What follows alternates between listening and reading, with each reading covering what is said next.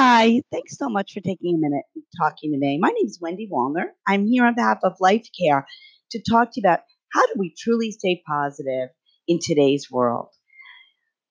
As we take a deep breath and we face the day, we sometimes will read a paper, we'll turn on the news, we can get overwhelming and overwhelmed in how we feel and the negative stories that are out there.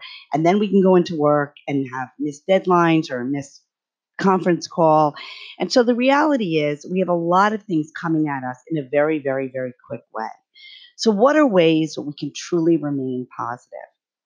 So the first thing I want to start with is to take a deep breath. The second thing I want you to start thinking about is what have you done in the past that you are truly proud of? I want to revisit a memory, a relationship that you have really felt overwhelmingly and most of the time really positive about. Maybe it's your children or your significant other or your parents or your community, your house of worship. I want you to take a minute and think about that relationship. I want you to focus on what you've done well.